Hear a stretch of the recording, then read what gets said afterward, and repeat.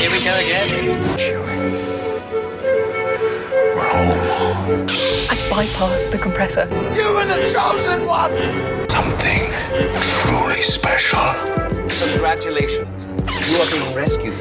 Revenge is not the Jedi way. I am no Jedi. Make you intelligent, but we're going to try to prove otherwise. This is the Clashing Sabers podcast. I am one of your hosts, Brandon, and with me is my co-pilot. It's Drew. How are you today, Brandon? I am great, but we'll get to that in a minute. We'll get to why I'm great in just a minute. Ooh. Because we have to introduce really the coolest among us, the best among us, the strongest among us. She's cooler than a Death Trooper. I don't know. That's it. Death Trooper. Come on. I'm looking at the Death Trooper and I just realized like how great they are. All right, you ready for this? They're cooler than a Death Trooper with a pet porg riding a Lothwolf. It's Lindsay. Oh, the mental image on that one. That's too good. Yes. My little heart can't handle it. It'll grow 3 sizes. Watch out. Just in that one day. From that one image. I saw... Christmas miracle. I think it was from Celebration this year, and I hadn't seen it before. It was an art print from, and I'm blanking on her name, but Unmistakably Star Wars just did an interview with her, and they're going to release that episode soon. But she did a painting of Ahsoka the White, in the fields of Lothal with the Lothwolves. Oh, wow. And it was beautiful. Wow. So, Lothwolves are on the brain. But you know what else is on the brain? See, this is the part of the show where I normally go, hey, Drew, what are you Star Warsing lately? Or hey, Lindsay, what are you Star Warsing lately? But I'm going to be honest. I don't care. You know why? You want to know why? Why? Because I'm going to Celebration! That's all I care about. We need a clipping warning on that one. We are all don't worry, I'll edit it down, he says, knowing that he actually won't. We're all going to Celebration, guys. I'm so excited. It's finally congratulations. happening. Oh, man. It is going to be weird that, like, unless we do something beforehand, that the first time we all actually meet in person is going to be at my wedding. But whatever. It's all good. That's the most us thing imaginable. It really though. is. Clashing Sabers Con 2020. I love it. Let's We're get a doing booth. it. Oh, my God. Could you imagine we're just handing out... That's going to be our little pamphlets. party favor. Little pamphlets. Have you heard the good news? Have you heard the good news? Oh, man. So, guys, are you as excited as I am for Celebration? Oh my God, I am. It's just, all right. So what do you guys think they're going to really focus on though? Because there's not going to be a big movie. All we can really expect TV show wise so far is Cassian Andor.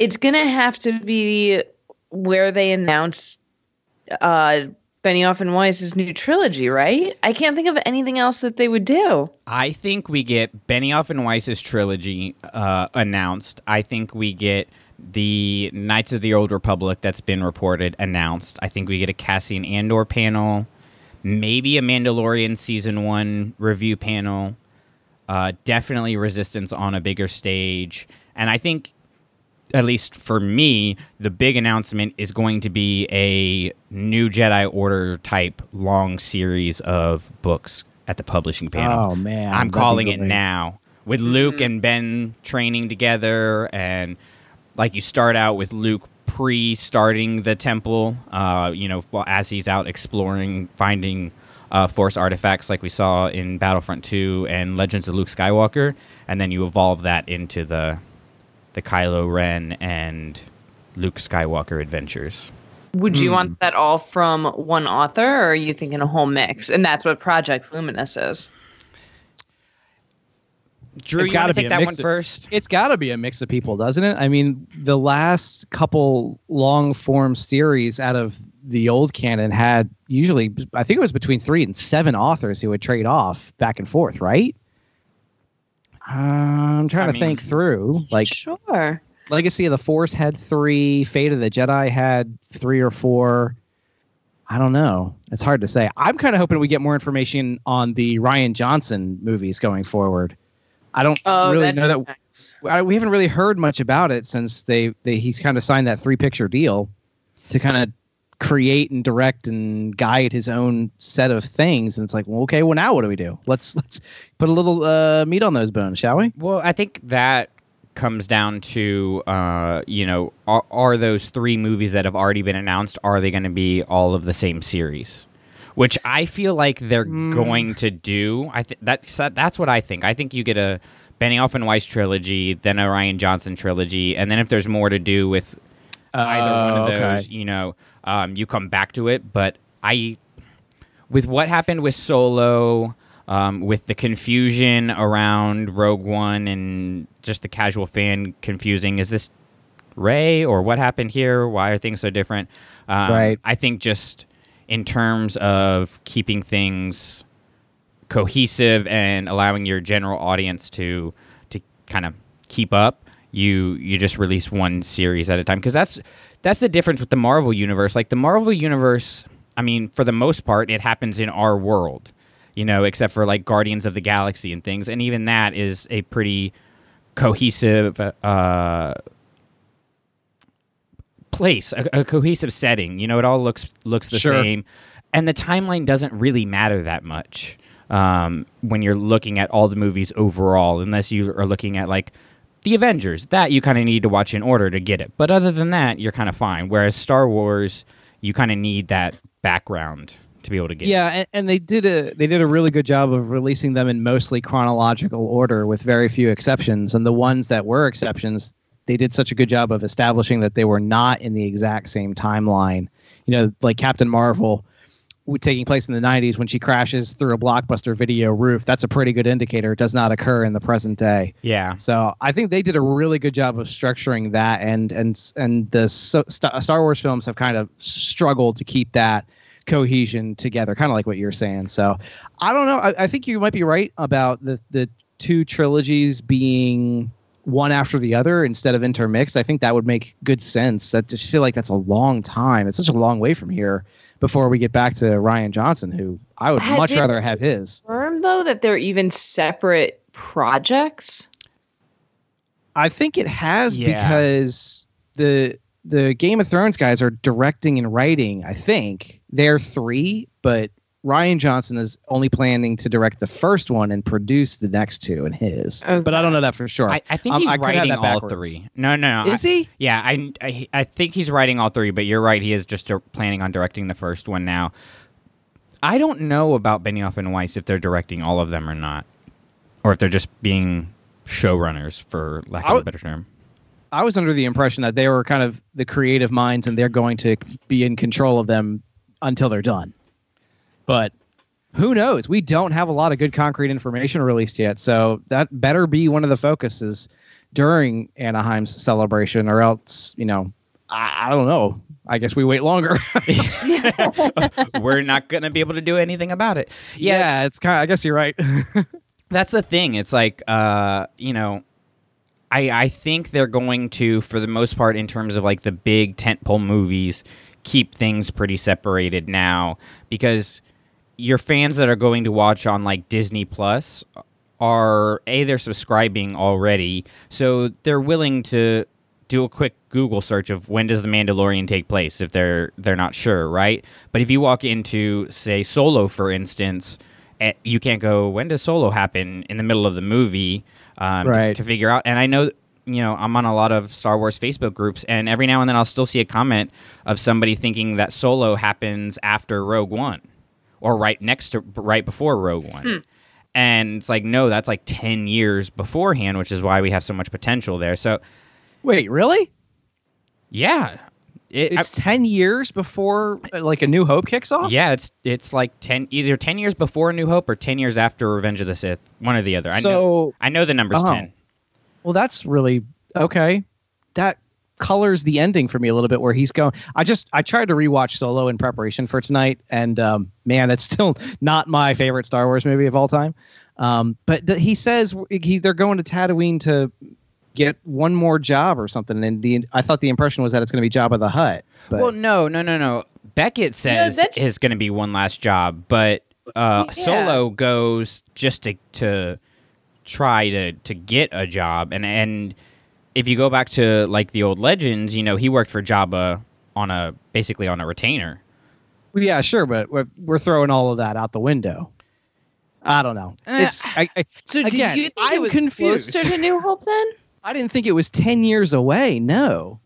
Really? Yeah. If anything, I would have thought it was even farther away. Hey, how old do you think Han Solo is in A New Hope? Han's like, he's 34. He's 30, right? No, he's like What? 34. Yeah. No. Yeah. He's mid-30s. Harrison Ford was like 27 when he was... Luke and Leia are 19 in it. And I thought he was like 30 years old. I thought he was at least 11 years older than Leia. No, I thought he was supposed to be in his mid to late 20s. No, I know for a fact he's solidly at least in his 30s. The exact number, I don't know. Let's see what the ye old internet has in store for us. But It's always right. yeah. I think, Wait, Solo what? proved Okay. that you All can right. take... okay, what? I'm trying to get a thought out, but you're going crazy over there. Go for it. No, I'm not going crazy. I'm just kind of like, there's the way Wikipedia is structured kind of bothers me a little bit. So they're claiming he's born at 32 BBY. And then right after that, it says 34. He died 34 ABY, and my brain skipped over that A, so it made it look like he had died 2 years after he was born. Clearly, that's not the case. Yeah, it's the whole Okay. before the Battle of Yavin, after the Battle of Yavin thing gets confusing sometimes. Well, Can we just get like a wouldn't say year that. zero? My eyes don't work. Well, you are getting old, so. I know, man. I'm feeling it in my bones. Oh man! All right, so we. All right. He's 32 in He's that? You've got to 32, be yeah. kidding me. How old was Harrison Ford when he filmed that thing? He was. All right, 1 minute. You talk amongst yourselves. All right. Well, we got an email that I wanted to get to. I mentioned it on the last episode or the episode before that our friend Neil Lowry from across the pond sent us a very intriguing email, and I thought that today would be a good day to talk about it. So, Drew and Lindsay have no idea what this question is going to be about. I have been pondering on this question for many a days, and I'm still not 100% sure what my answer is, but here it goes. Really setting us up for success here. I'm trying. I am a leader like that. So Neil, of course, says we have a phenomenal podcast and all those nice things that he loves to send, and we appreciate that. He has a little bit of an unusual question. What Star Wars character would you like to have pick up your morning or afternoon garbage? They would come around just enough that you're on talking terms, but you're not, besties. But like, your milkman, your garbage man. What Star Wars character would you want, Lindsay? I think mine, and it's not even because he is top of my head right now due to the subject matter of this episode, but I think mine would, off the top of my head, have to be Lando. Really? It is. And I don't want to give too much away right now for why that is. Okay. But he's just like that friendly guy who you always enjoy talking to. He's never going to ruin your day. But you're just like, I can't really read him. Don't really know how much time I need to spend with him. Thinking on that, then, I think I've come to my answer, which is a character from Alphabet Squadron. Ooh. Yeah. I'm only 10 pages in, so be careful. Oh, man. No, it's a character description that you can get on their official release, but it's Kairos. It's the pilot in the mask. Wow. At least good pick. I'm about 140 pages in, 150 pages in, and she hasn't said anything yet. I don't know if that happens later, but from the character that I have not saying anything, I feel like, she could come pick up the garbage, give her a little head nod. She'd give a head nod back, and we just go about our day. Be nice. And you're like, that's a nice person. You make her some banana bread for Christmas. She doesn't eat it because she can't take off her mask, and so she drinks everything. That's not actually in the book, but fanfic. Drew, who's picking up your garbage? I'm going to go with Owen Lars. Tell us more. Yes, that was not... Elaborate, my friend. Well, I'm thinking about the qualities of a good neighbor, and Yeah, I'm married. Doesn't matter. You do that for me? really? Yeah, I'd like Who are that. you talking to? It's Jake from State Farm. Sounds like a really good deal. Jake from State Farm at 3 in the morning? Who is this? It's Jake from State Farm. What are you wearing, Jake from State Farm? Khakis? She sounds hideous. Well, she's a guy, so... Another reason more people stay with State Farm. Get to a better state. A good neighbor has got to be someone who you can borrow tools from, who's got everything when you don't have the one thing that you need. And Owen Lars seems to be to me, he's the guy who's got one of everything. And just enough where you're comfortable borrowing stuff from and going, hey, do you have this thing that I need to trim up? Well, I guess he doesn't cut anything in the sand, but to have somebody next door who you could go to for help when you need to, but you're not going to have a 4-hour-long conversation with them about the deep, dark recesses of his heart. Home Improvement. Yeah, exactly. Yeah. I think I'd be fine with that until the whole burning of the homestead thing happened. That might be a little bit concerning, but yeah. But can you? I mean, Baru, you get Baru at the same time. Yeah. And how often, if your garbage man's house burns down, your house doesn't burn down? Yeah, I mean, So, there are no yeah. houses that close to each other on Tatooine. They're pretty spaced out. Yeah, you'd have lots of land, so you'd be good. You could be sad, but you don't have to attend the funeral. You just send a card. Wow. Okay, I wasn't. You gonna don't go that far. you don't even know until a few weeks later when you realize, okay, my garbage man has changed. They're probably not on vacation. Oh God. This is probably not where Neil thought we were going to go. Was this a garbage truck related accident that he got into? No, it was an assassination by fire. Wow. You guys are the dark ones this time. You set it up. I thought it was good. He's like a salt of the earth kind of guy. Good. We took it too far. You're good. You're great. Lindsay's over here wanting the dreamy man in the cape, come swoop her off her feet or something like that. How'd you Just guys meet? enough a dose of him so she can get the early morning fix, and then she's good to go. No. I like to think that I would be the highlight of his morning as well. Thank you very much. Well, hello. What have we here? You surely Hi, do belong. Lando. You belong here with us amongst the garbage. Wait, no, that's not what I meant. That's not how I meant it. All right. Speaking of Lando, let's jump into our Happy Beeps chart of the week that our good friend Bill from over at happybeeps.net set up for us. And I'm super excited, guys. Spoiler alert for the next episode. We're talking Empire Strikes Back, and Bill's going to be on along with Eve from Unmistakably Star Wars, and I'm super excited. But Oh, that's awesome. it's going to be so much fun. And of course, Mark is joining us. It's going to be a great time. I honestly, it's getting me through summer school that I have that episode. He's teaching it. Yes, that's what it said.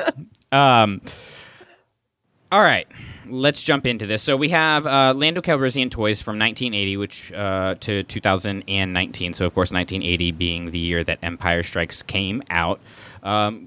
It's kind of divided up into the 3 different films that he appears in, which is Solo: A Star Wars Story, Empire Strikes Back, and Return of the Jedi. So out of action figures, bobbleheads, cars, Legos, or plush, I'm giving you the softball. Drew, what do you think there's the most Lando merchandise of?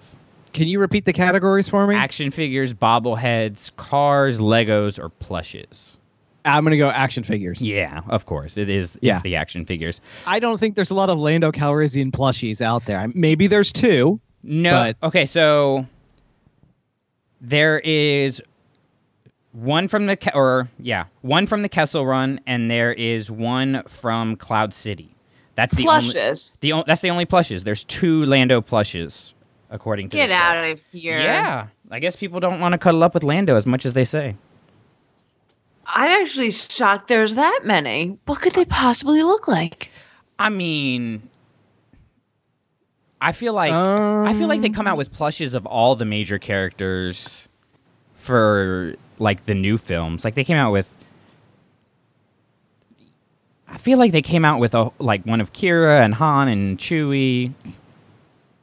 Jeez. It's the older one, the one from Cloud City that kind of amazes me. All right, so then yeah, that's shocking. So then out of, it's obviously not plushes, so then out of bobbleheads, cars, which would be like Hot Wheels and stuff, or Lego. Lindsay, what do you think the next big one is? I will take bobbleheads. I'm gonna bet Legos. It's Legos, yeah. Yeah. And the crazy thing is, it's not even close. Like, and of course, we'll have this chart in the show notes and on our Facebook group, and of course, you can go to happybeeps.net to check it out too, so you can kind of look at home with us. But you have about, from Solo, you have 1 Lego set. From Empire, you have about 3. And from Jedi, you have about 5. So about 10-ish Lego sets altogether. The action figures just blow it out of the water. What I found really interesting is you would think, and you would be right, that the most of the Lando merchandise came from Cloud City, right, in Empire Strikes Back. But there's 18 Lando figures, for lack of a better term, that came out in the Cloud City location. There's actually 16 from Tatooine. And just that first 20 minutes. Yeah, isn't that crazy? When he's in the disguise, when he's the I guess Jabba's you have palace guard. I guess Tamtil Screech. You have him in the disguise. You maybe have him not in the disguise. I don't know how you vary that character so much, but you're looking at literally like the same amount of action figures. You have 12 versions of Lando from Cloud City, and you have 12 versions from Tatooine. Does the website link to show you like what categories, like what action figures those are? Like, could you get a list of those 16 figures out of that chart? Not from this chart directly, but there are lists on the site that you can see. Like, you can search the toy. Here, I'm gonna go to it right now. And there's probably like a number of different series. Like, you've got the Power of the Force line. Yeah. You've got all. There's probably one from Shadows of the Empire. Well, and this chart is putting together like all the eras. So some of the other ones have like split it into sequel trilogy, or story group era, original trilogy era, and things like that. This is the span of the 39 years that we've had Lando to date. You know what I actually find most surprising isn't that they made that many from Tatooine. Figure there had to be some kind of demand there for them to do that. I'm mostly surprised that with the Ewoks and the Battle of Endor and everything else going on in Return of the Jedi, that's where people were like, hey, this is the action figure I want. This is what I want to play with. Well, and that's the crazy thing. There were 5 action figures that came out from Battle of Endor versus 12 that came out for Tatooine.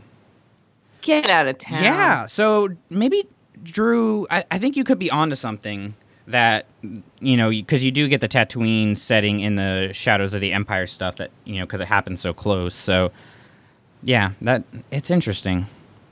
You know, here's another thought then, too. I wonder how many of it is actual play sets. Because when you're doing any play set, you're going to get Lando in for Tatooine. But if you're doing like an Endor-based play set, that's really going to be more Luke and, Han and Leia on the ground there. That's a good point, yeah. Interesting. And then, Cars pulls up in third after that. It's crazy. I was kind of expecting more toys with Lando to have come out for Solo: A Star Wars Story, because of the reaction on the internet in the trailers to Lando. I'm like, oh, they're going to capitalize on this. There was only 9 versions of Lando that came out for Solo: A Star Wars Story versus you're looking at 19 for Empire Strikes Back, and I'm doing quick math right now. 24 that came out for Return of the Jedi. Good grief. So, yeah. Well, I have one of his from the Home One base conversation, where they're planning the attack, and I do have a Tamtil Screech in my boxes somewhere. Nice. We'll have to keep an eye on it because I know, like, nowadays toys don't sell as well as they did back when the original trilogy was coming out and really Star Wars kind of launched the action figure craze. we'll have to keep an eye as we go through different movies and different characters and see if maybe just less toys are being produced now. That the demand isn't as high. I mean, I know when I go to like Target or Walmart or whatever, I always walk by the Star Wars section, and Star Wars used to have its own aisle, and now it's like it's there with the WWE stuff and the Transformers, and it's a whole your it's cliche to say it, but your boy toys section. Of course, it's not just for boys, but that's kind of where they put it right now. But yeah, we'll have to keep an eye on that. We'll have to keep an eye on that as we go forward.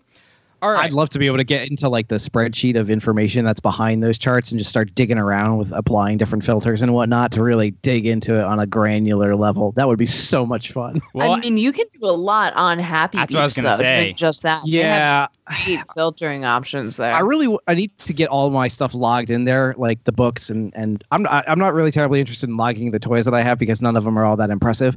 But definitely when I get my books out of the attic one of these days, I'm going to just make sure that they're all logged in there and start nailing things down. Yeah. It'd be so much fun. Well, even before you do that, though, go check out the website. Even just play around with the filters because you can actually pull a lot of this information from his site. Can you really? Oh, yeah. man. Yeah, that's what I was going to say. Like, he's got a whole... Just send me the database file. That's all I want. So, like, I clicked on just the toy section, and for the filters, you have character type, character, toy category, story era, story... Like, it's literally a list of, I would say, about 15 different filters that you can apply to it. And that's just for the toys. That doesn't include the publishing. And then they've got box office stuff. It's insane how much this... Like, seriously, Bill messaged me, like, end of last week. And by the beginning of this week, he already had this chart, like, beautifully made and ready to go. And it's amazing. I kind of don't want to peek behind the curtain because I like just being amazed with how crazy awesome this site is. And I'm not just saying that because they're friends of the show, but it's like, we're all like nerds like that, and we want to know the minutia of it, and so it's really exciting to play around. Now that I'm getting to actual summer break, I'm gonna start logging all my new canon books into there sweet. And see what I'm still missing because my dog likes to eat my hardback books, which is great. He's grown out of it. But he's so cute. He deserves them. What? No, you could get a new dog. These books are going to not be in print forever. You monster. Well, all right. So we're going to be having applications on the Star Wars Clashing Sabers community Facebook group to take Drew's spot. And while we go look for that co-host, we are going to take a quick break and then come back and talk about the man, the cape, segue yet. The legend. I'm sorry, am I interrupting anything? Not really. You look absolutely beautiful. You truly belong here with us among the clouds. Thank you. Would you join me for a little refreshment? Everyone's invited, of course. Having trouble with your droid? No problem. Why?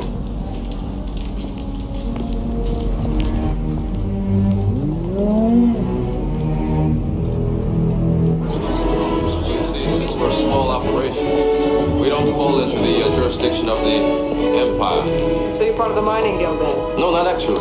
Our operation is small enough not to be noticed, which is advantageous for everybody since our customers are anxious to avoid attracting attention to themselves. So aren't you afraid the Empire's going to find out about this little operation? Shut you down? It's always been a danger, but it looms like a shadow over everything we built here. But things have developed that'll ensure security. I've just made a deal that'll keep the Empire out of here forever.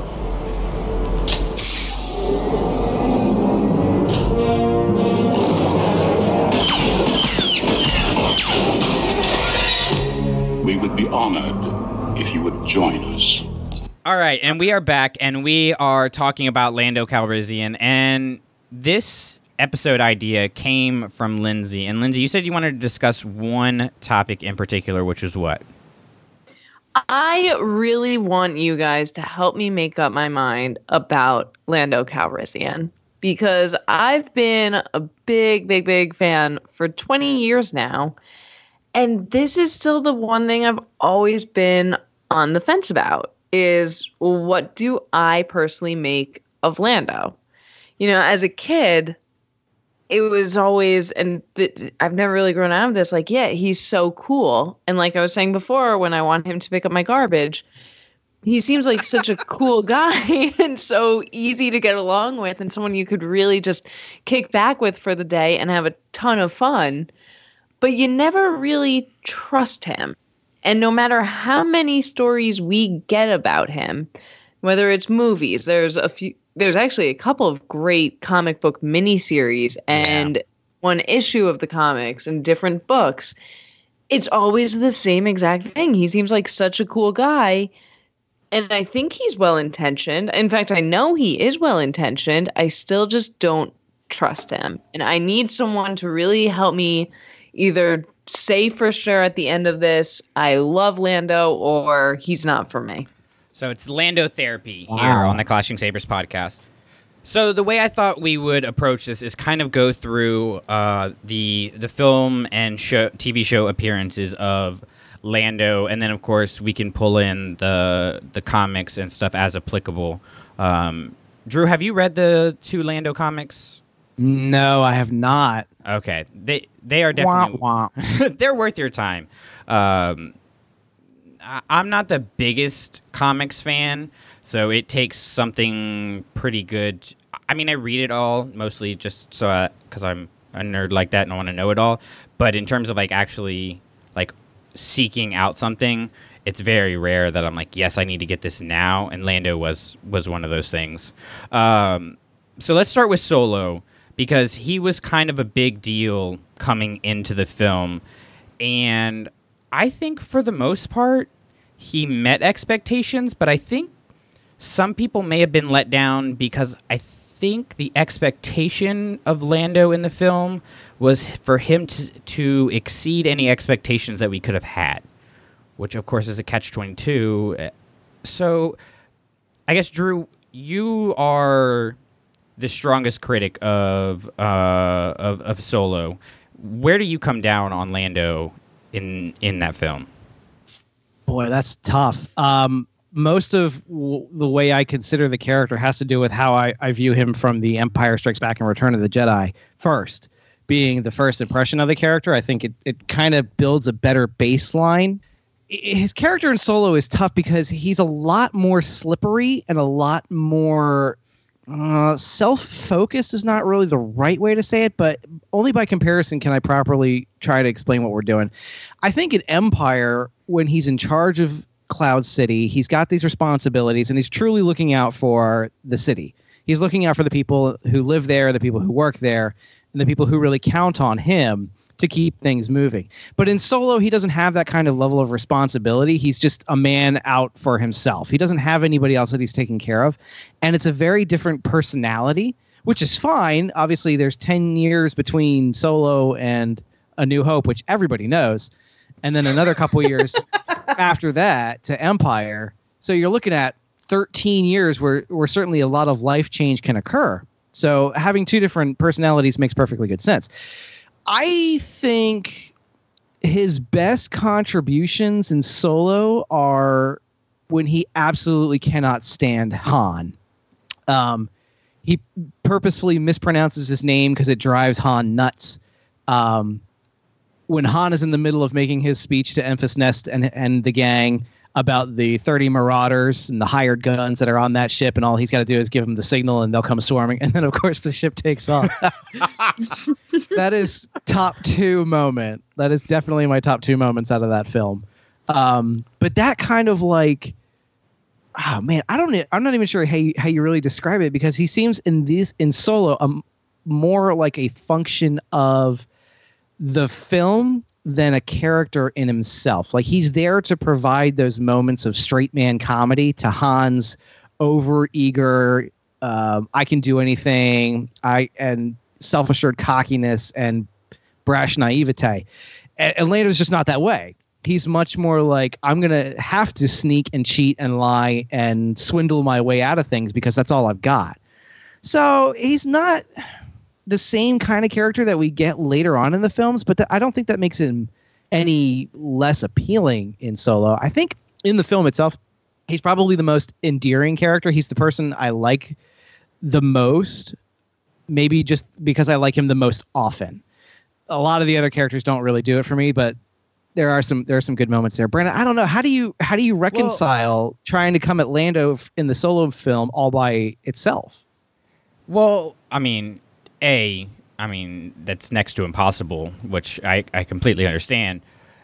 But I think the point of that beginning scene with the introductory scene with him playing Sabacc is to tell you that he's been doing this for a while. It's to create that history so that you know that you're not supposed to look at him in a vacuum. And if you go to the Lando Double or Nothing comic, the character is very, very consistent with what we get in Solo. And I think you made a good point there that it almost is two different characters that you get between Solo era and Empire Strikes Back. So I guess the question I have, and Lindsay, I'm going to throw this to you, does what happens in Solo, because in like Double or Nothing and books like Lando's Luck and things that happen prior to Solo, Lando kind of always ends up in the positive. He wins everything. And this movie, he pretty much loses everything. He gets nothing out of the coaxium deal. He loses the Millennium Falcon. Like, nothing good happens to Lando. He loses L3 in here. So do you think that what happens in Solo humbles Lando and could be part of the reason he eventually settles down and takes the lead at Cloud City? I have trouble with that thought because at no point in Solo do we then necessarily feel bad for him. I think Solo is actually the only time that we don't understand that there are some, with the exception of when we first get that twist in Empire Strikes Back. But Solo is the only true time that we know he doesn't have the best of intentions. You know, we're introduced when he is just cheating at this card game. He's trying to constantly get out of this deal, and he's never once doing what's right for anyone other than him in Solo. So it's really hard to empathize with him there. So to say that, you know, just because he in reality just had a bad day, he is now justified for everything else that we see in the original trilogy. Well, no, I don't think his bad time with Han and Solo justifies the betraying. I think we'll come more to that later. But do you think maybe it has an impact on him actually staying out of smuggling and becoming this administrative, basically being on the straight and narrow? Maybe he realizes, all right, maybe I've lost something, or, you know, the game has passed me kind of thing? No, I don't think it really did have that much of an effect on him. I would say that's a pretty big leap to make. We don't see any signs either when we first meet him or when we last see him that he's had any kind of change of heart in Solo.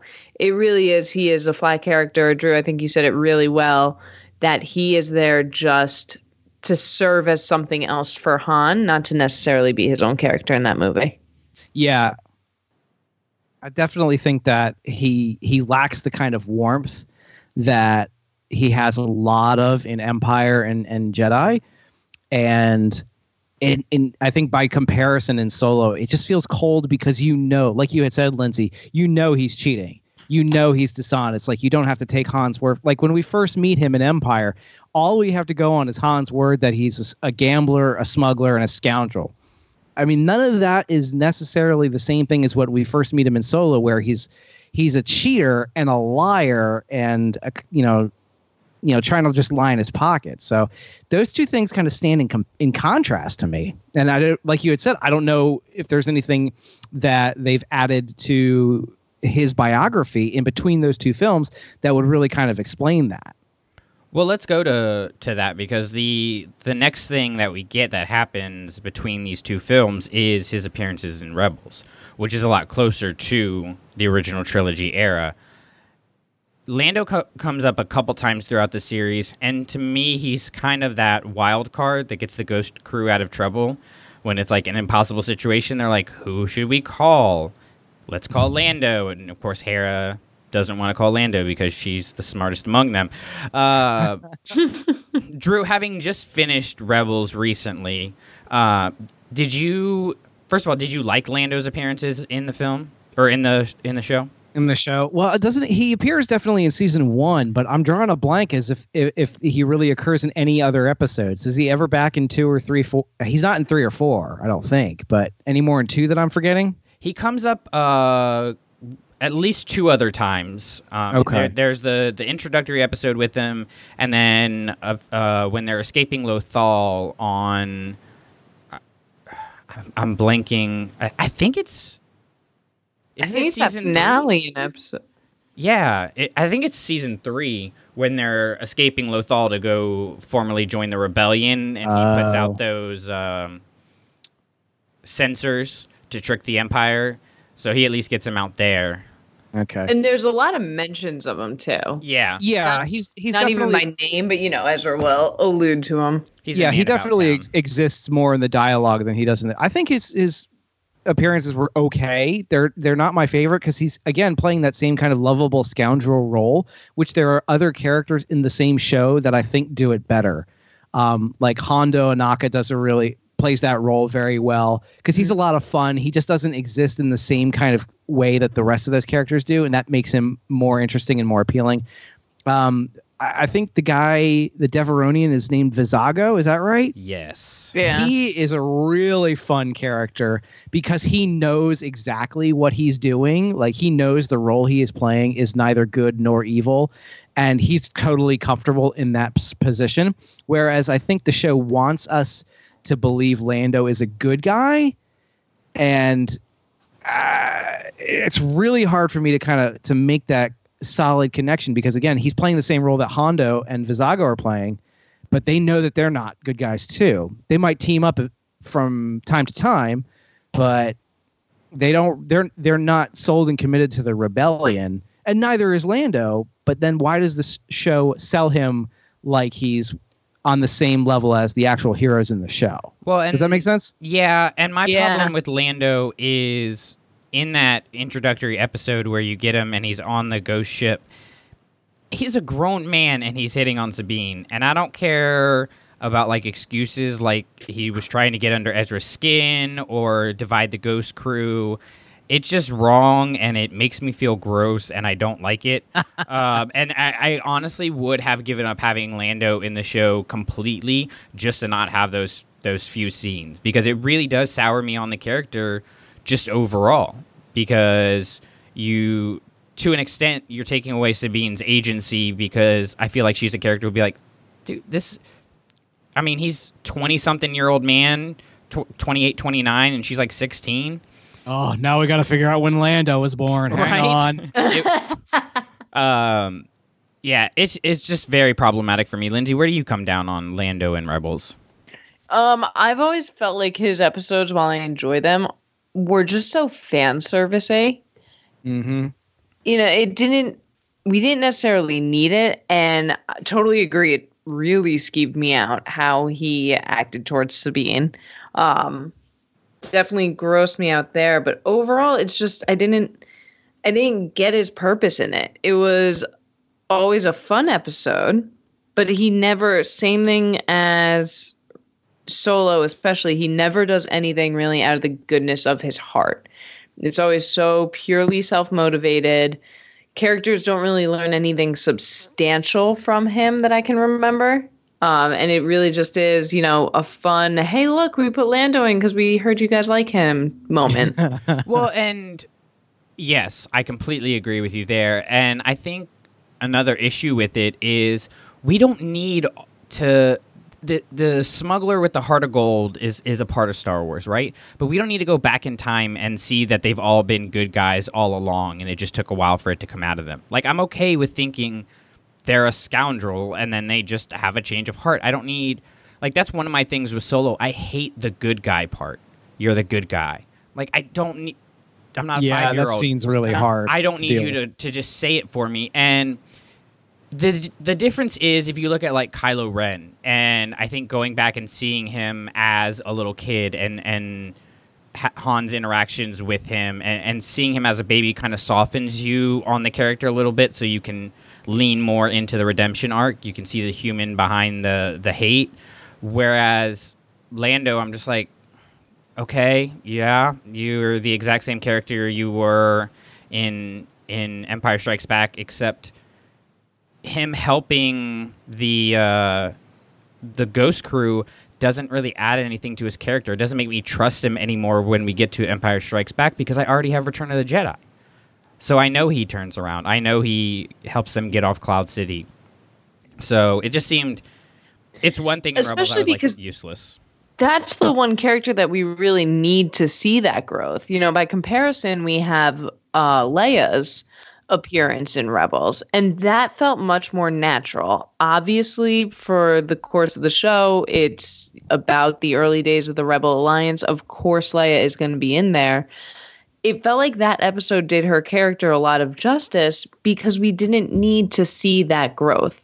If you're going to have Lando that early on, it needs to help us put those pieces together. And instead, it just felt like you really dragged out the same exact character, where now, 10 or so years later in Empire Strikes Back, it's like, this Jamoke is the same exact guy he was. Yeah.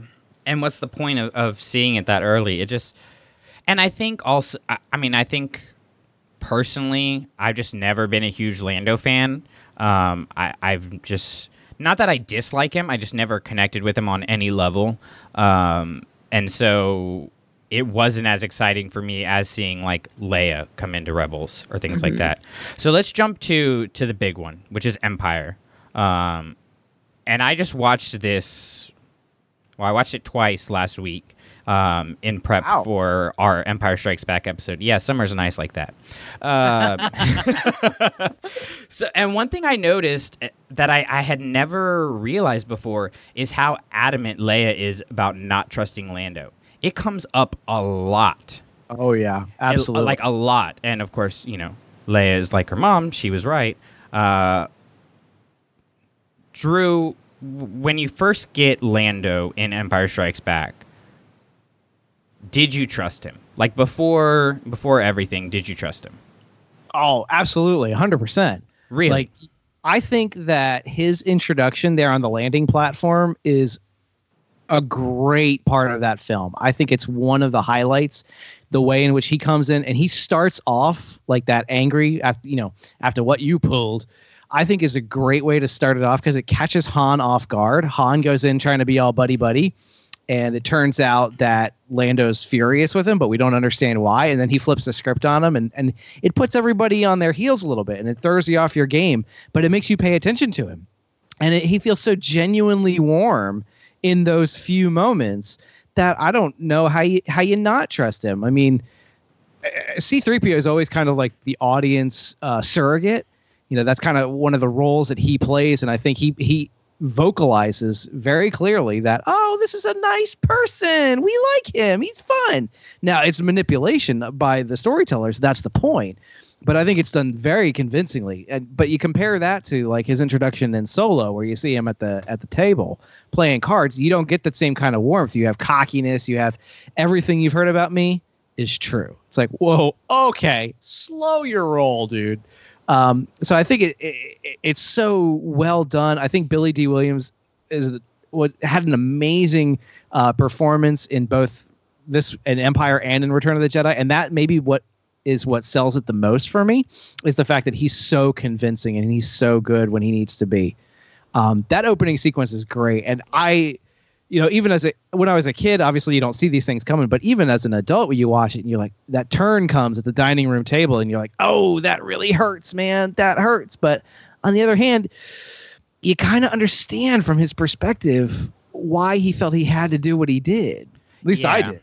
Well, we'll come back to that because you touched on Solo there, and the last time that we see Lando and Han together canonically, as far as we have right now, is when Han wins the Falcon from him. So, yeah, at least for me, when he's like with what you pulled, that he's talking about that end scene of Solo, right? We don't have anything beyond that we know for certain. So then, my question is, why does Han even think that Lando will actually help him? Well, I think it's kind of... This is the problem of doing movies out of order. Like, the way those two characters reconnect at the end of Solo in that epilogue is strategically designed to mirror and invert their their meeting on Cloud City. You know, it's almost line for line the same thing. It's just they flip the names of the performers. That's it. And that's what that scene was. To me, it looks like that scene was written so they could have that moment, so they could flip those things, as opposed to writing a scene that is more natural because they know they had to get the Falcon out of Lando's hands and into Han's. They know that it had to be done through a Sabacc game, and it didn't do it through the first Sabacc game because that was a nice little bit of inverted expectations, but they still had to make sure it happened in some way, shape, or form. So they took advantage of that and crafted the scene that they wanted to see, as opposed to a scene that the story may have dictated otherwise. So I think the reason that the epilogue in Solo falls a little bit short for me is because it's more done out of necessity in order to connect the films than it is a more naturalistic, a more fluid storytelling apparatus. Again, that's me putting my film critic snob hat on.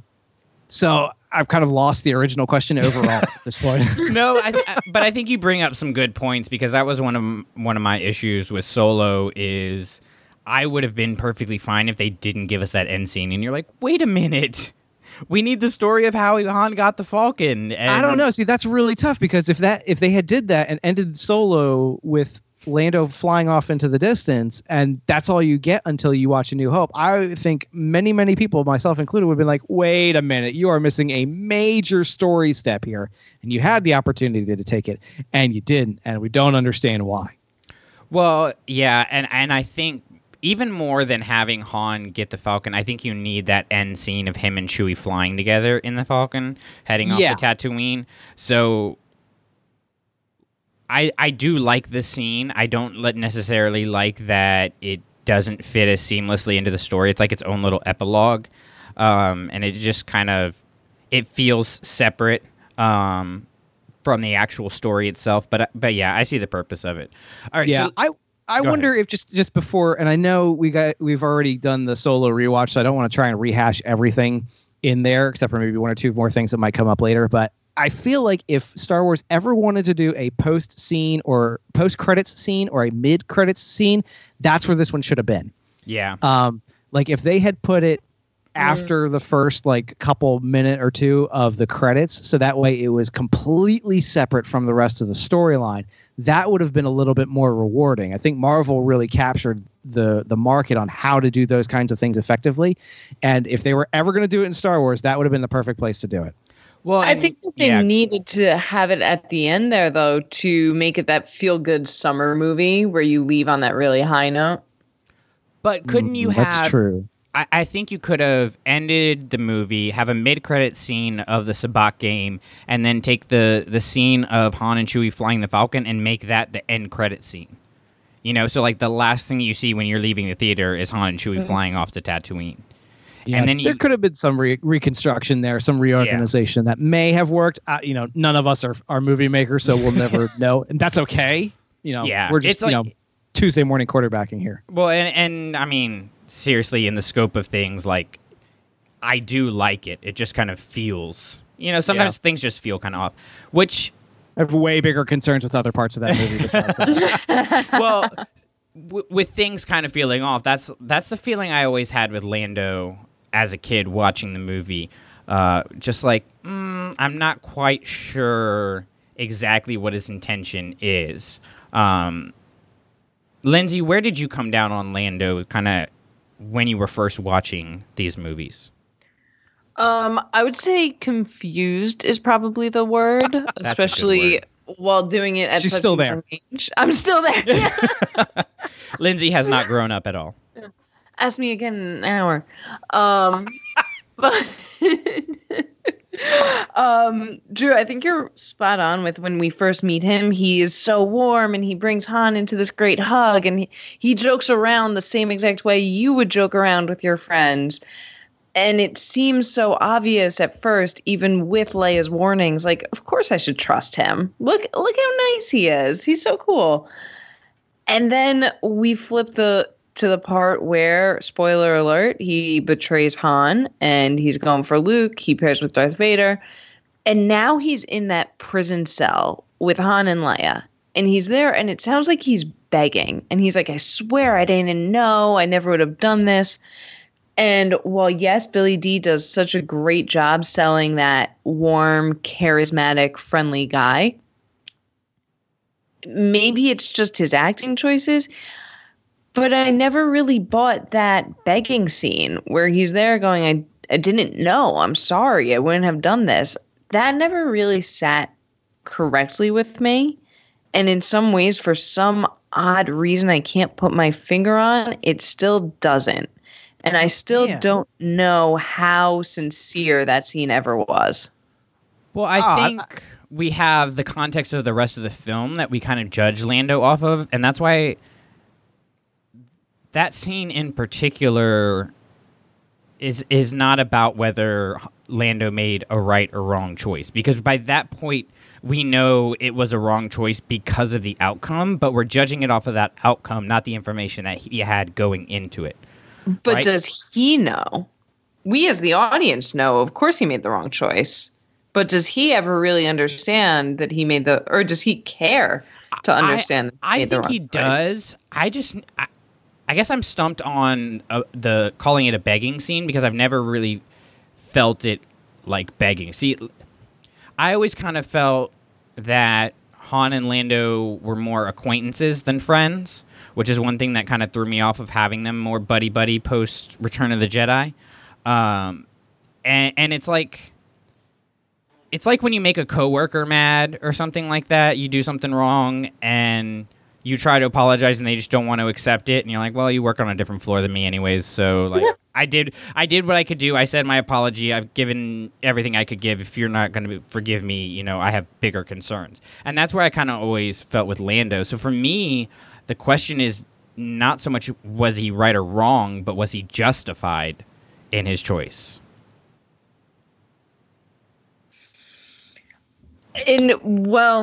So here's the issue that I think maybe a lot of people had. I don't know.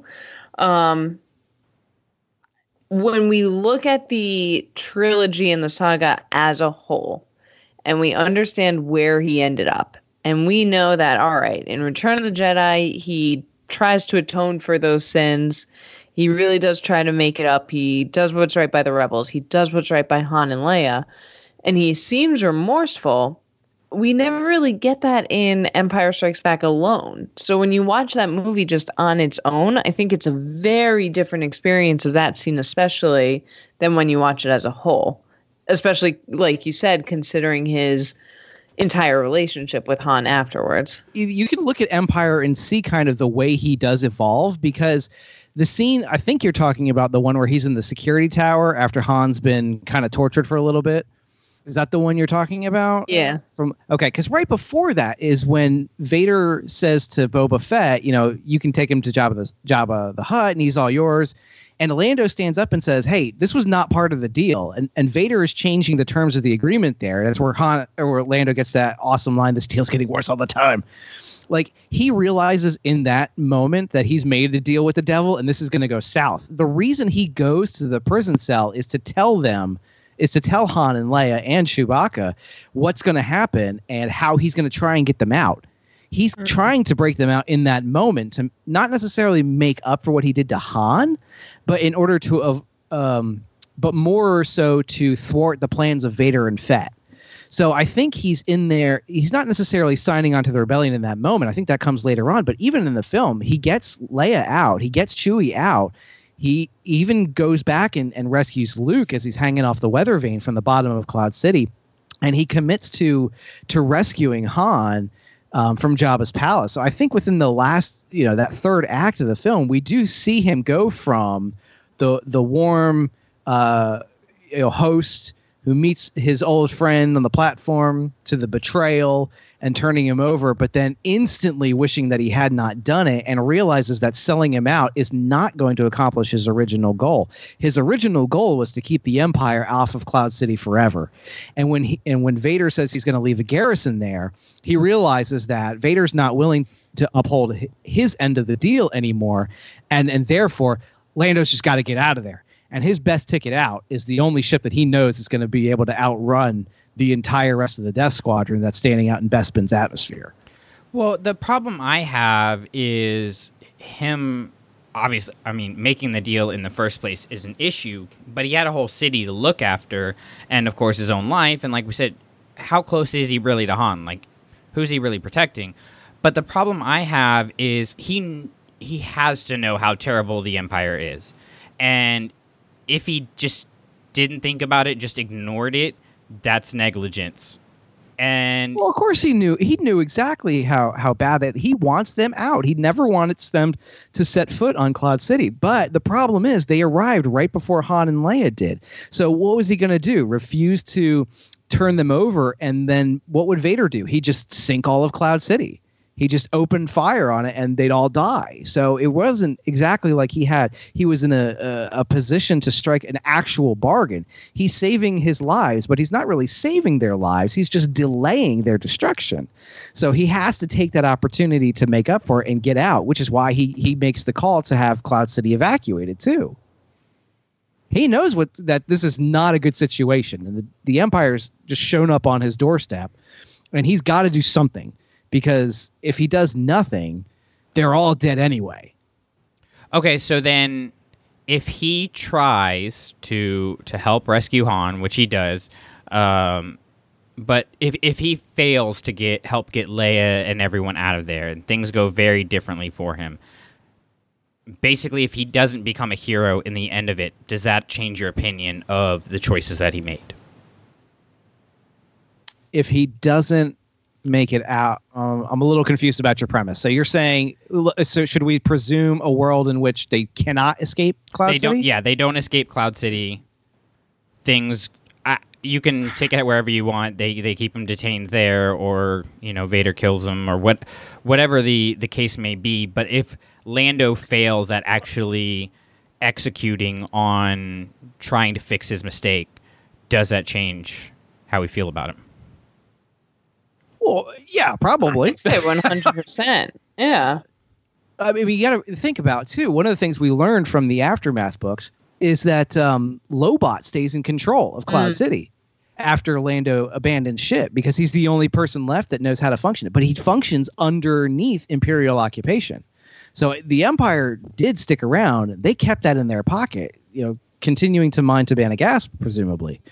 So the only difference there would have been that if they didn't get off, if Vader was able to capture Leia, I guess that's probably the trick. If Vader is able to capture Leia, I guess, and Luke at the same time, boy, what a coup that is.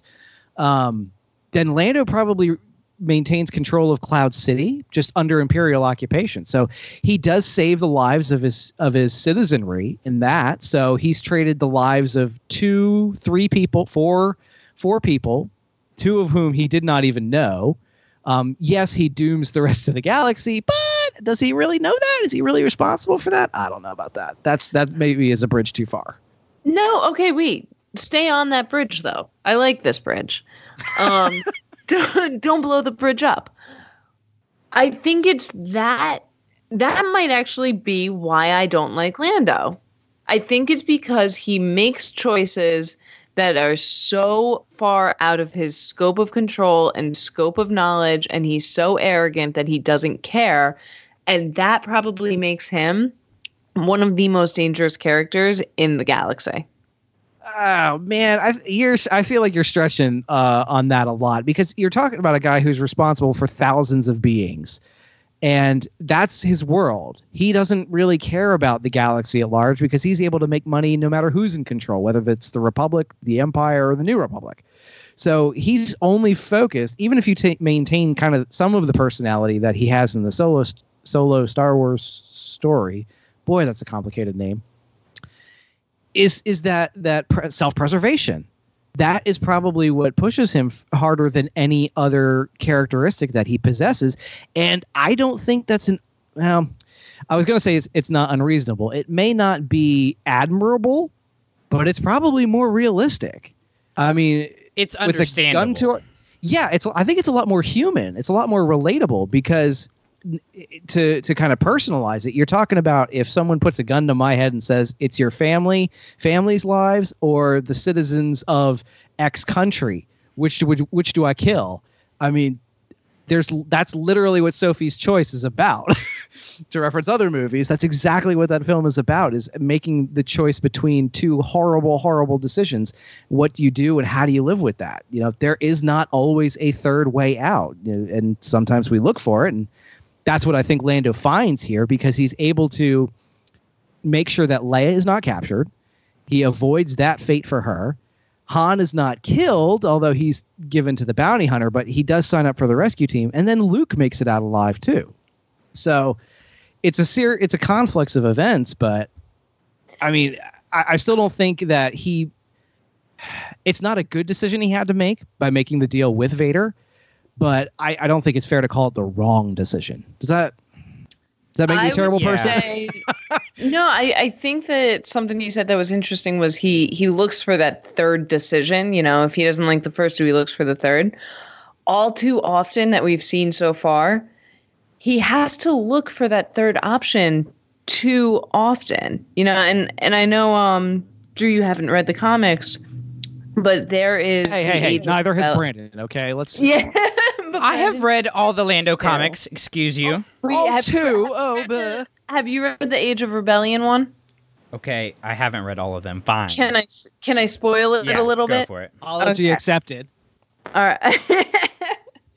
All right, I don't want to spoil it too much because it is good, and I hope you guys do read it. But the premise of this one is when he's on Cloud City, he's not able to pay the wages for a lot of his workers.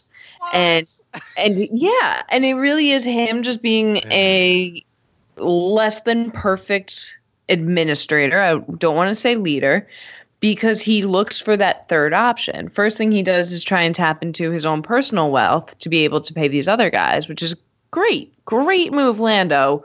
Really starting to like you, coming around. Turns out he's had to do that too many times, and he doesn't have any personal funds left. So it's like, okay, you're trying. You're just not good at this. Maybe at some point we should admit we're not good at this and let someone else step in and give it a shot. But he then goes on this big adventure with how can he quickly get these funds. He needs to take kind of, once again, one last smuggling run. And we get the impression this isn't his one last run for quite some time now. But he has the option then on this mission between right or wrong. He's really bothered by some of the things that he sees. And once again, though, he ends up having to create that third option. And just it's I think that comic book, that issue, is the perfect example of Lando, where now that we know him, we understand, heart of gold, good guy, good intentions at this point. When we meet him in Solo, I don't think it's good intentions. But right now, right before Empire Strikes Back, and even during Empire Strikes Back and after, good intentions, all good. But he just lets himself get so desperate, and he doesn't have all the information he needs, and he's not the most effective person. I know he brags to Han and Leia about what a great administrator he is, but maybe he's just not. And maybe he's not as great as he thinks he is, and he's always having to dig himself out of these holes. And we think that he's such a great character, or not character, such a great person and such a great leader, because he's able to dig himself out of situations that he shouldn't have been in the first place. Well, and he mentions when they're walking in the hallway there that he's had labor issues and supply problems of every kind. Yeah, labor. I love that part. Yes, banality. I think Lindsay, you're onto something. Is that maybe the big issue is Lando isn't as good as he thinks he is. Where like when Han brags, Han messes things up, but then he always ends up winning in the end. So you're like, all right, you kind of earn it. When you get like Hera talking about being a great pilot, even though she's not cocky about it, but you see her fly and you're like, okay, she's, even Poe Dameron, he's like talking about being the best pilot in the galaxy. Well, I mean, look at the beginning of The Last Jedi. He's a pretty damn good pilot. But Lando is kind of like, he falls short of his ideals of himself. And that creates a lot of issues. Yeah, but I think Han falls into that same trap. Like the character in A New Hope, abandons the rebellion in their actual hour of need. And if we kind of keep the same approach of like what happens if things had gone the opposite direction, would we still appreciate this character? He leaves. Like at Yavin 4, and if he doesn't come back, that's it. Vader kills Luke, the Death Star remains, Yavin 4 is blown up, and the Empire reigns for all time. So I think that Lando is structured, specifically in Empire Strikes Back, to become the new Han Solo, because Harrison Ford, one of the character, killed off. That's what they thought they were going to be able to do. So he was going to fill that kind of a role. So I thought it was structured very similar to the guy who's looking out for himself. He can play along when he absolutely must, but his primary concern is number one. And in the end, he turns around and is willing to save the heroes and push them forward in order to accomplish their goals.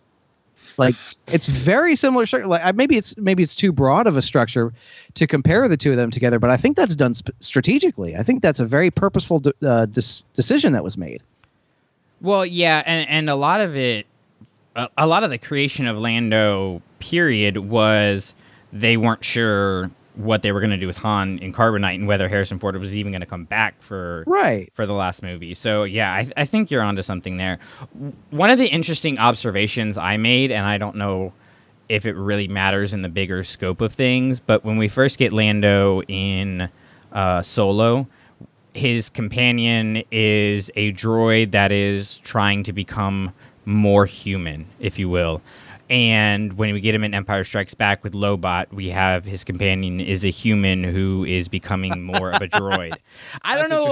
It's just an interesting observation that I made while watching the films, because I watched Solo today too. So, all right. So we all kind of come down in different places in Lando's actions in Cloud City, but at the end of the day, things went to poo-doo. That can't really be debated. There is hope at the end of Empire Strikes Back, but of course, it's the darker middle story of the trilogy. So the big question I have, and Lindsay, I want to hear your thoughts on this first: is Lando redeemed in Return of the Jedi? And for that matter, for his overall story, do you care about his redemption?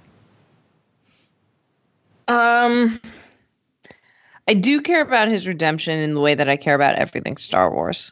I think if you're going to give us this character, you got to see it all the way through, and having a very well-rounded story arc is important and it feels satisfying. Do I buy it in Return of the Jedi? I have to say I still don't. It just seems incredibly fast. I've always been in that school of thought of, how did this guy who just sold out Princess Leia and the guy that they were trying to get to stay on as a general, how did he sell them out? And just because he sticks around for a few months and tries to reverse his mistake, the rebellion is suddenly like, hey, you're a general too now. It was his maneuver at the Battle of Tanab, obviously. But it's just no. Lindsay is not buying it. No, I am not. I'm not. It just seems. I don't think he needs a full I don't think he needs a full resolution of a character arc. He's a side character. He's that second tier. Chewbacca doesn't have an arc that he goes on. He's Chewbacca from the moment you meet him to the moment we're done with him. I mean, he's the same all the way through. And I feel like at least Lando gets a little bit of growth in Empire, but by the time he gets to Return of the Jedi, he's on the team. He's Lando. He's General Calrissian. I mean, that's what he does. He flies with 9 Num and he changes it to gold 1. It's you leave Lando alone, you mean lady. It's fine. It's fun. It's great. Good for him. But he doesn't need that, or he hasn't earned that full redemption yet. If the rebellion is going to trust him enough to fly those missions, great. He's a good pilot. Do what you gotta. But to me, his redemption in Return of the Jedi feels very unearned. I don't think there's any redemption that occurs in Return of the Jedi, though. Like, there's no villainous side to him in that story. By the time Empire Strikes Back ends, he is converted. Like, he is a member of the team at the end of that film. Like, that's the point of like the whole "we'll meet you on Tatooine" sequence from the Nebulon B frigate, is to say he's he's literally flying the Falcon again, but to us, that's Han's chair. So he's playing the same role as Han does. And Han's clothes. Yeah, and Han's vests and whatnot. You're right. Which, if you think about it, was probably his to begin with. But Luke trusts him. Chewbacca trusts him. And if those two characters aren't the epitome of the lawful good character alignments in this film, I don't know who is. So if somebody wants to pitch to me there's a redemption arc in Return of the Jedi, I think you got to make your case. Those are solid points, and I'm going to have trouble making a case against it. No, I think... Ladies and gentlemen of the You jury, have crashed the final saber. if the glove does not fit, let him wear a vest. I think that's a good point because for me, considering it a redemption always felt kind of shallow because it's in the same film that you get the redemption of Anakin Skywalker. And of course, that's growing the up focus. growing up, especially growing up with the prequels, the redemption of Anakin Skywalker becomes an even bigger deal. It's not just, Luke saving his dad and ending the Empire and all that stuff, but you add a whole nother layer on top of it, which just kind of, I guess, buries Lando's story a little bit more in terms of emotion. So considering it a redemption has always felt, like I said, kind of shallow to me. So I think you make some really good points there. I thought it was mostly just because I don't care about Lando that much and I don't connect with him that much. But I think the idea that by the end of Empire Strikes Back he's already on the team is much more accurate. All right, so let's jump to the future, to Rise of Skywalker, because of course Lando is going to be in this film. We don't know that for sure. Let's be careful with what we say.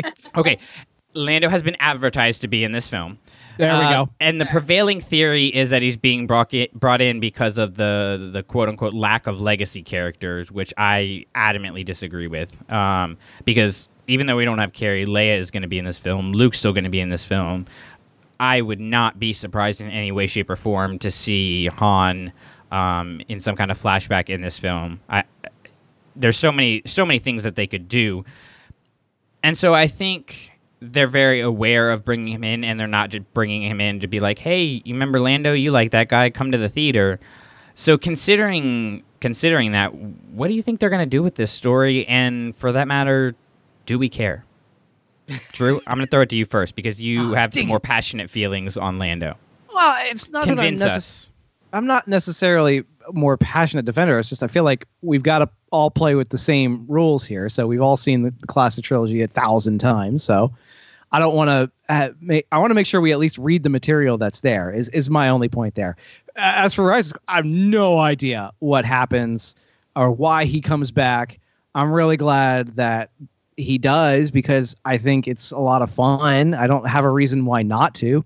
I don't think that limiting it to just an appeal as a legacy character is a very fair description or motives rather for his inclusion as a character in the story. I feel like that's a pretty cheap and pessimistic view of the creative team. So I can imagine where you heard that from.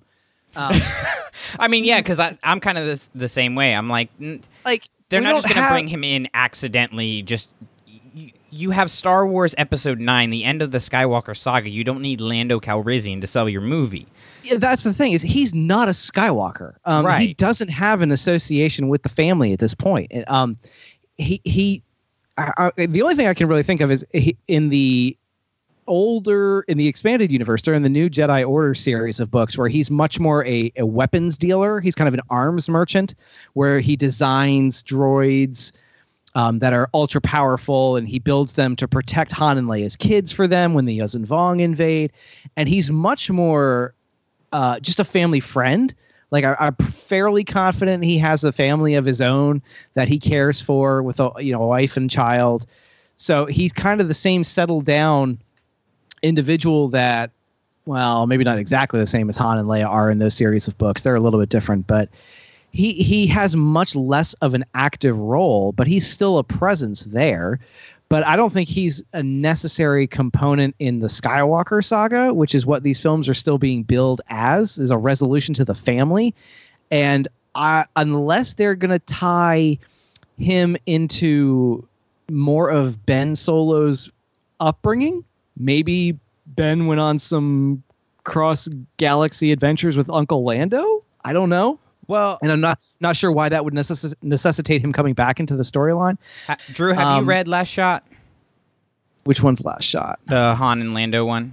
No, I've not. Okay. So in the book, Lando has to get Ben. Lindsay, is it a first birthday present? I don't remember. I hate it already. It was a birthday present, right? And he doesn't know what to get him. So basically, he takes a blaster and puts it in a locker. And basically, the card says something to the nature of like, if you're older and you never ever need to get out of trouble. That's Aftermath. Is it Aftermath? Yeah, it's Aftermath before he's even born. Yeah. Oh, okay. Yeah. So, anyways, there's the blaster in the locker waiting for Ben Solo as he grows up. Lindsay, do you think they bring that in at all to the Episode 9 story? I would love that somehow, some way, even if it's just symbolically. Maybe one way to tie it in would be Maz has it. Maybe he gave it to Maz for safekeeping, and it would just be a fun Easter egg. If Maz goes into like her collection and starts to explain how she got the lightsaber, something like that, and we see the blaster in a locker, she takes that out and starts to reminisce about that or something. If Finn picks it up and has a vision. And that's Dad. the Johnson trilogy. He throws it down and says, I don't ever want to touch that thing again. No, I think it'd be a cool Easter egg. I just don't think we're going to get it as a major plot point. I think what we'll get is Kylo Ren in his mask, and kind of like when he saw Han Solo, he's like, Han Solo, except he's going to be Uncle Wando. Right there on the bridge of the Star. Yeah, that's it. Okay. Directed by J.J. Abrams. So my working theory is that, and I think the Vanity Fair pictures kind of adds a level of credence to this, that Lando's story is going to primarily be attached with Poe and Finn and whatever's going on with Zori Bliss and however she plays into the story. And I kind of envision, I don't know exactly how they execute this, but kind of a Lando passing the torch from one pilot to the next to Poe Dameron kind of thing. So what is your, Drew, I'm forcing you. You have to come up with this is how they're going to use it him in Episode 9 theory. What do you say? Boy, oh boy. I don't know. I thought of a question. Who's going to own the Falcon after all this? Rey, obviously. Yeah, but then she's not the one we see in the cockpit. But is anybody going to fight Chewie? We've already discussed that Chewie is Rey's dad, and he will fight for her right. All right, listen. To fly it. Nope. Boo. Nope. No. Nope. All right, I'll see myself out. Boy, what is this role going to be? I maybe it is just kind of, I think more like he's going to play the role that they had intended for Leia to fill, but since Carrie is no longer available to shoot those scenes, I feel like they're probably going to bring him in and play that kind of the role to mentor some of the characters a little bit. Maybe, like you had said, pass the torch and say, I received this ship from my father, who received it from my father, and now I'm giving it to you. Something like that. I don't know. So then, Lindsay, do you think that Lando plays any role in Kylo Ren's redemption? I don't. I think Lando in Episode 9 is really going to be more of the symbolic pass on the torch. The big focus of this sequel trilogy is letting the new guys come in and letting the next generation take over. I think it's going to be not so much he is involved with Kylo Ren in any way, as much as he is, hey, let's get the band back together. Let's show these kids how it's done and then pass it off to them.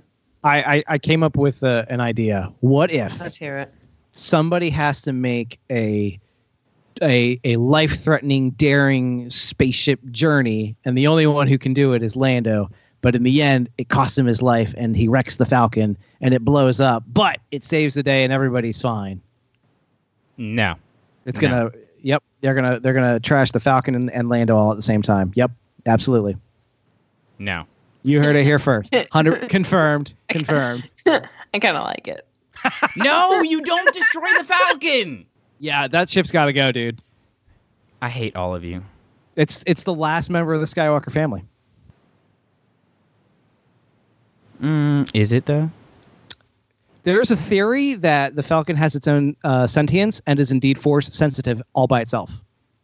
Well, okay, so not saying I buy that, but I'm saying it's a theory. But some people do. Yeah. There is an argument. There's an argument to be made about the Falcon having its own sentience because you have L3's memory core in there. So force sensitive? No, not buying that. There used to be force sensitive droids in the old canon. That's how crazy it was. Sure, we can use the word crazy. Dumpster fire at times comes to mind, but all right, listen. I'm just kidding. There are moments when you're like, "What is happening?" Yeah, there definitely is. I'm reading, I'm reading Alphabet Squadron right now, but I've got about 50, 60 pages left in Outbound Flight, and I'm really liking that book. Outbound Flight is a lot of fun. That's a good one. Yeah. So that puts a lot of stuff into perspective and gives a lot more reasoning for things, and you're like, oh, things make a little bit of sense now. Yeah. I liked Outbound Flight a lot. I think there's like 2 or 3 I still need to get, but then I will have all the books published leading up to, well, the novels leading up to A New Hope. So I'll have finished that part of the journey. Did you read the Death Star book yet? I read that many years ago, and I'm never going to get that spring break back. Aww, just wait till you get to the courtship of Princess Leia. Oh, I forgot about that. Never getting time back. That may be an audiobook only thing so that I can just say I've read it, but not actually remember what happened. No. Don't worry about it. You need the experience. Do I, though? Do I? What's the one that has the Eye of Palpatine in it? I can't remember which series that came from. Does anybody know what I'm talking about? Is that the... It's the like asteroid floaty thing that went around and collected species from different planets and put them into stormtrooper armor. So you had like Tusken Raiders and Gamorrean guards wearing stormtrooper helmets running around this base. No it's idea. Like Star Wars Noah of Arc. Exactly. That's exactly what it was. So what you're saying is Palpatine is actually the savior of the galaxy. 100%. Okay. Confirmed. Well, thank God he's coming back, huh? I know, right? That's how Kylo Ren's actually going to be redeemed. We could really use him right now. Help us, Sheev Palpatine. You're my only hope, I guess. Well, this episode took a dark turn. All right. We're going to end it there. Because, well, no, actually, we're not going to end it there because we do have Which leads me to Lando. I think I made up my mind about him. I think I now know. All right. I would describe him as the guy you meet on Tinder who you talk to him online for a little bit and he's telling you all these great things about himself and he seems like such a great guy. And then you finally meet him and you're like, oh, none of that's true. Like, he's not bad. He's totally fine. It's just he has a totally warped idea of himself. That's how I would describe Lando, the creepy guy on Tinder. Wow. I feel like Lindsay has spent way too much time on Tinder. She's got like categories of the people on Tinder. I have my buckets. And that's the one Lando would fall in. Because really and truly, there's those subset of people who, when you are texting them or you're getting their idea of themselves, it's so great and so grand and wonderful and pure. And then in reality, it's not necessarily that they're bad people. They're just not who they think they are. So it's like every other human being on planet Earth. Except who's on Tinder, yeah. Except magnified. Oh, okay. So we did have... I have no familiarity with this device you're talking about, so I'm going to rely on your guys' expertise. I think it's just me, but trust me. Just trust me on You sure, this. Brandon, you don't want to admit to anything here while we're recording things for posterity's sake? How long till your wedding? I think I'm good. I think I'm good. Maybe I should clear my phone out. Anyways, we did have some comments from some listeners that I wanted to get to just kind of wrap up our thoughts here. Our friend Johnny Orm from Star Wars, My Star Wars Life Debt podcast said Lando is a legend. No further comment. Boom. So that's where he comes down. We had Rogazga, Rogazga, hopefully I said that right, wishes that Lando was in episode 7 and 8 and is looking forward to seeing him coming into The Return of Skywalker. I feel like it would have been nice to have Lando in episode 8. I don't know how they would have because I love Last Jedi as it is, but it would have been interesting. Matt Ryle says the events of this comic, the Charles Soule Lando comic, are one of the reasons that he really got into loving Lando, and his Twitter name is literally Calrissian Lovechild. So, I love. He's an authority on this. Hysterical. He's dynamic on screen. His presence and mystique, which we all kind of touched on, and then Lindsay, I think you kind of touched on this. He was larger than life, and has been in every scene that he's been in since. And maybe to some extent, he's larger than life because he thinks that he's larger than life. That could definitely play. That's a much more eloquent way to put it than I did. Yeah. And then our friend Tracy says that he was the introduction to a certain smooth-talking type of people that she has tried to avoid for most of her life. Oh my goodness, that's crazy. That's like more of Lindsay's Twitter support or Tinder support. Yeah. Thank you, Tracy. Yeah. And she has a very long, well thought out response here that is over on our Facebook group. You can check that out. But to sum it all down to it, she doesn't think he's a very good guy. Wait, I gotta find it because I was absolutely dying reading her comment. There's just one phrase really in particular. I gotta find it. All right. Well, while you're doing that, to close out our comments, Dennis said one of the reasons that he loves Empire Strikes Back is because of Lando Calrissian, and that is one of the things that makes it still his favorite film. So, for the most part, people seem to like Lando a lot more than at least Lindsay and I do. Yeah. That's kind of the bottom line there. Did you find the comment you were looking for? It's not so much comment as word. She uses the word lecherous. Oh, yeah. And a smooth-talking lecherous. And I could not stop laughing when I read that. Tracy, you're the absolute best. Keep throwing out fun phrases like that. She could probably out-talk Lando. I'm going to say it now. My money's on you, Tracy. It's recorded for posterity's sake. There you go. All right, so that is going to wrap up our thoughts on Lando Calrissian for now. We'll see what happens in Rise of Skywalker.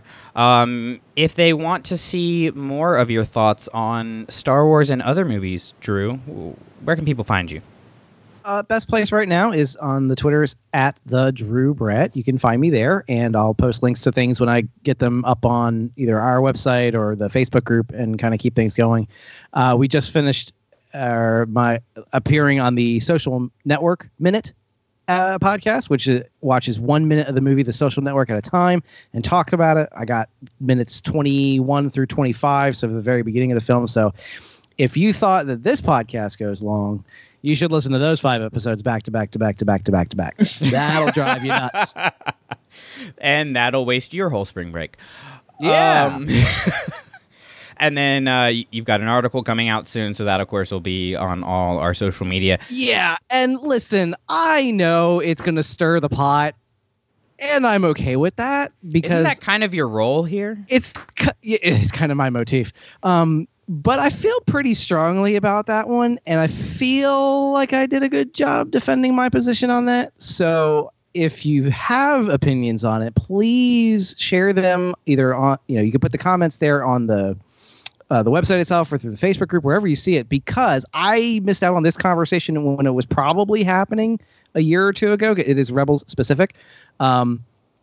And it is kind of in depth, and I had to touch a lot of different topics in order to get my main points sufficiently supported. So poke holes in the theory, please, because otherwise, if I'm right, it's a problem. And that is going to come out. This episode is going to come out on Monday. That's going to come out later in the week on probably Thursday. So keep an eye out for that. And of course, again, it'll be on Facebook group, on Twitter, and everything there. And yeah, we love interacting with everybody. Lindsay, if they want to interact with you and your awesome new Twitter handle, where can they do that? I know. I finally changed it after years of threatening to. But you guys can now find me on, it's my same Twitter. I just changed my handle. You can find me at The Lady of Lore. And then, of course, you can always find me at the Clashing Sabers Network. Brandon and I do another show called Don't Burn the Sacred Text.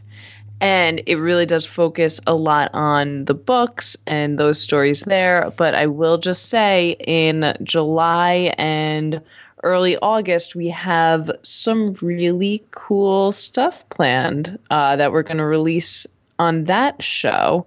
So stick around there because I think it's going to really excite a lot of people who listen to this episode and this show. Yeah, absolutely. And then, of course, if you subscribe to our feed, you get the wonderful Forever Star Wars, the Amazing Starships podcast, all of those with just one click to your subscribe button. We would really appreciate it if you would go over and leave us a rating and review on whatever podcatcher you listen to. It's been a little bit since we got one of those, and we'll read it on the show.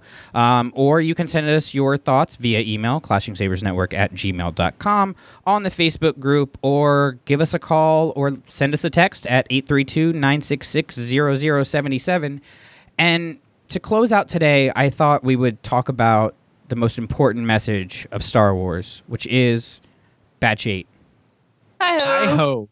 Oh, you guys were so close. You were like right there, and you let it slip. The podcast you just listened to and all other Clashing Sabers productions are the intellectual property of ClashingSabers.net. All sounds and materials used from other creators is their stuff, and we just used it for informational and educational purposes. Bottom line, we made it, it's ours, they made it, it's theirs. Seems simple, but if you're still confused, feel free to email us at ClashingSabersNetwork@gmail.com. We have no association with Lucasfilm, Disney, or any of the other fine companies that make all this stuff we talk about. But, Kathleen Kennedy, if you need anything, let me know. I work for cheap. Now let's blow this thing and get out of here.